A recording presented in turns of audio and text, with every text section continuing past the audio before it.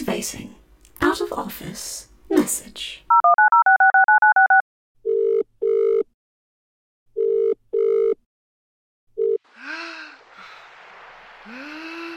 Hello there? Hello there? Oh, thank Pod. I've been trying to get a signal for... Oh, you're not my... Sorry. Only my banana boat got destroyed by an absolutely enormous wave. And I've been treading water for... I don't know how long. I'm somewhere off the coast of... What? You're calling from where? The library? Great. Wait, that is great. They're my emergency contact. This is definitely an emergency. Can you look around to see if you can see anyone who looks official? Might be...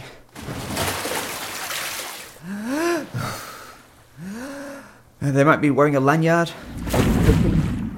Or maybe just look very cross. I mean, I assume the director's always very cross. I've certainly never been in a room with her when she hasn't been angry. Empty. I suppose it is Sunday. Alright, listen. Look under my desk, on the side with the chair. Feel around. Give it a really good press. Anything? Any sound? Light? Flashing alarm? No. Damn. Obviously not wired it back in then. In that case, it's going to have to be the old-fashioned route. Grab a bit of paper off my desk and write down AL lost at sea. Last known location, the Red Arrow Hotel. Please inform cataloguers. Code DD 910-452. Late fees owed. Then you see the table at the back of the office? The one with the angel cake on it? Oh,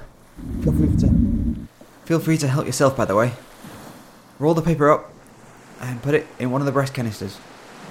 Just pop that into the tube labelled sorting. Close the door, open the valve. And now we wait. I'll just swim here, trying to avoid these piranhas, sharks, blowfish, jellyfish, and a few other things. Luckily, my Walkman is waterproof, so I've got a few shows to keep me entertained. I've got a show about a woman trapped on an alien world where big waves are a problem. Sort of sympathise. A show about 4 women in a submarine investigating sea monsters. And a show about a hidden city in the depths of the Pacific Ocean. What's that? On a trailer? No. I didn't bring the boat out here myself. It's a rental. Though I suspect, by the law of the sea, if you sink it, you buy it. What? Oh, trailers? You really think I don't have anything better to do right now? I mean, you're right, I'm pretty much stuck here, but it feels rude. Fine. Luckily, I've also got a stack of waterproof post-its here somewhere, with some notes. And I can hold my Walkman up to the phone. First up, self-described legendary science fiction author reads, records and presents the Carl Darkcruiser Saga audio bookcast with an all-star cast of not actors. Accused of a crime he didn't commit, infamous space pirate Carl Darkcruiser must embark on a galaxy-spanning quest for the mythical universe cone. Accompanied by fast-talking, take-no-prisoners reporter Felicity Phobos, Darkcruiser must delve face first into a rich woven universe where friends become enemies and enemies become acquaintances.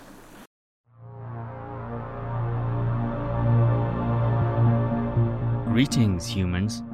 My name is T.L. Dawnstar. Welcome to my world. The journey on which you are about to embark on will transport you to the far reaches of my immense imagination and beyond.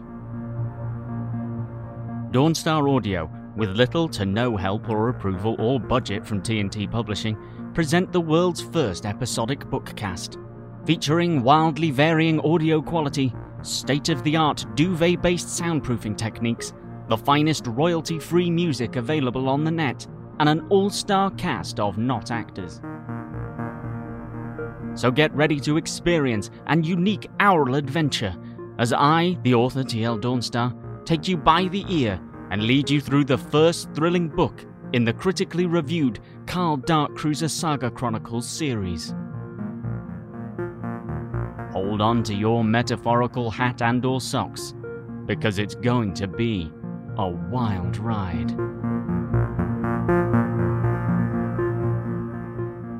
Chapter 1.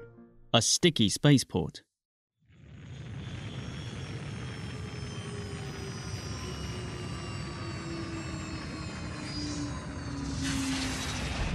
Carl Darkcruiser stepped off the aging and rusted Class 14 transport and landed a boot onto the sticky space pad. He hated travelling by transport, but since the Galactic Council, in their infinite wisdom, had decided to construct gravity tubes and walkways in the centre of the system, he didn't have much choice. That, combined with the new travel tax on ships constructed before space year 1997, had made private travel through the Inner Rim all but unaffordable to anyone earning less than approximately 147 qubits per cycle. Carl was a rough, tough, and ready-to-rumble bounty hunter and space pirate, but his gruff exterior and at times quite bitchy manner betrayed a heart of gold beating passionately in his cybernetically enhanced chest. Unfortunately for Carl, this heart of gold was a simple metaphor designed to quickly convey a sense of character, and in no way added to his meagre funds, offering no assistance in regards to the Galactic Council's frankly ridiculous decision to punish classic ship owners like himself. He adjusted his military-grade tactical gilet, made damn sure his phase blaster was well within quick-draw range, and lit up a synth sig as he walked directly under a hollow-projected no-smoking display. Then, in Astra, a sci-fi mystery, brainwashing, mystery, space, queer identity. I literally do not know what I'm doing here.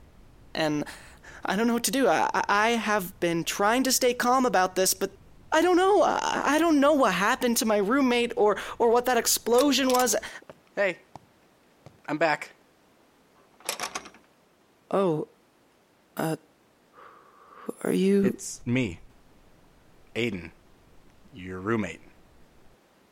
Yeah.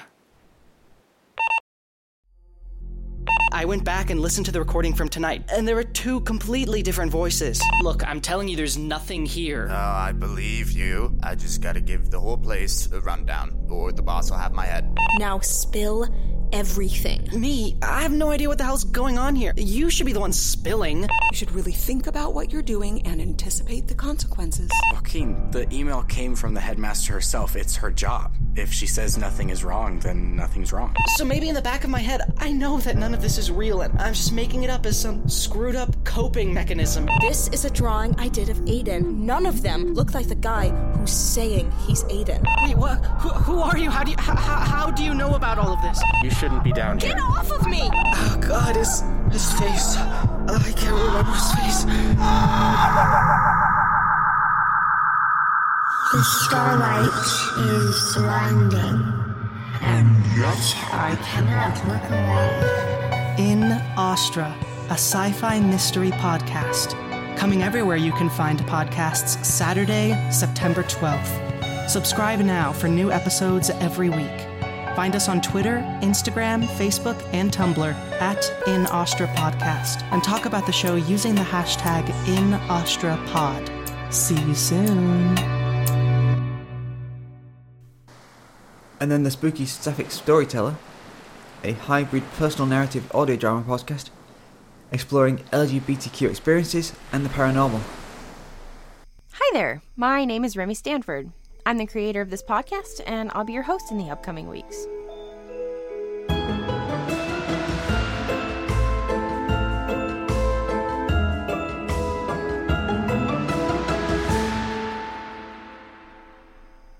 So, what is the Spooky Sapphic Storyteller? Well, for now, it's just me and my dog Ollie chatting to a microphone alone in my cabin in the woods. Well, I'll be the one chatting, not Ollie so much. Anyway, being one of the very, very few gay people in North Carolina is pretty lonely, so I thought I'd start sharing my experiences. Hearing other people's stories helped me so much when I was in the process of coming out, so I figured I'd give my own show a shot. Of course, this isn't just for people new to the community. We'll be diving into a variety of LGBTQ topics, such as mental health, friendship, and queer representation in the media. My goal is to create a discussion around these topics, and I hope you'll participate through social media. I'll also try my best to get my friend Bowie Bird on here, both for the gay stuff and the paranormal. While we both work as reporters right now, we kind of have a little side gig looking into paranormal activity. North Carolina may be a little bit lacking in the queer population, but it has lots of cool, creepy folklore. And being out in the woods and working in an old small town, we're bound to stumble across something spooky soon. So stick around to hear more about LGBTQ topics, living in the middle of nowhere, and whatever ghostly happenings Bowie and I come across. Episode 1 will launch on Monday, September 14th. In the meantime, come say hi on Twitter at TSSS_pod or on Instagram at Spooky Sapphic Storyteller. Talk to you again soon, and until then, stay spooky!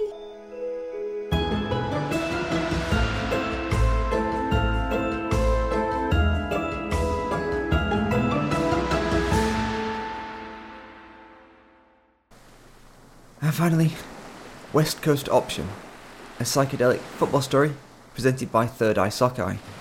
Week to week, we follow the Athens Beach seafarers as they run their West Coast Option offence through the gauntlet of alien abductions, satanic summonings, and crypto-cryptids that is community college football. I never knew how much football meant to me, until it was gone. Hope your day is starting bright. Football's back and the sun is shining. Don't know how much brighter it could be. Dude, I'm the fucking devil. What did you expect? I mean, it really put things into perspective. Like Carl Sagan, he said some things, and I was thinking about what he said. Except, I don't really know what he said. I was just thinking about, Carl Sagan and the concept. And it was just so conceptual. We call that choice overload or analysis paralysis. Whatever you call it, Rock, it's bad football. Am I allowed to say hose on the radio? Only if you're talking about watering the garden. Okay.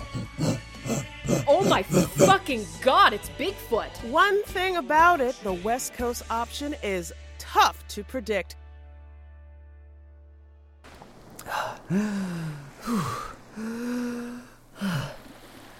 Right, that's your lot for this week. I definitely need to conserve this battery life, and I'm slightly worried about what looks like another massive wave heading my way. Do me a favour, and see if you can get a viral social media campaign started for me. It's the only way I'll get a refund on this banana boat. Don't forget to tag me in at Audio Drama Debut. Anyway, cheerio.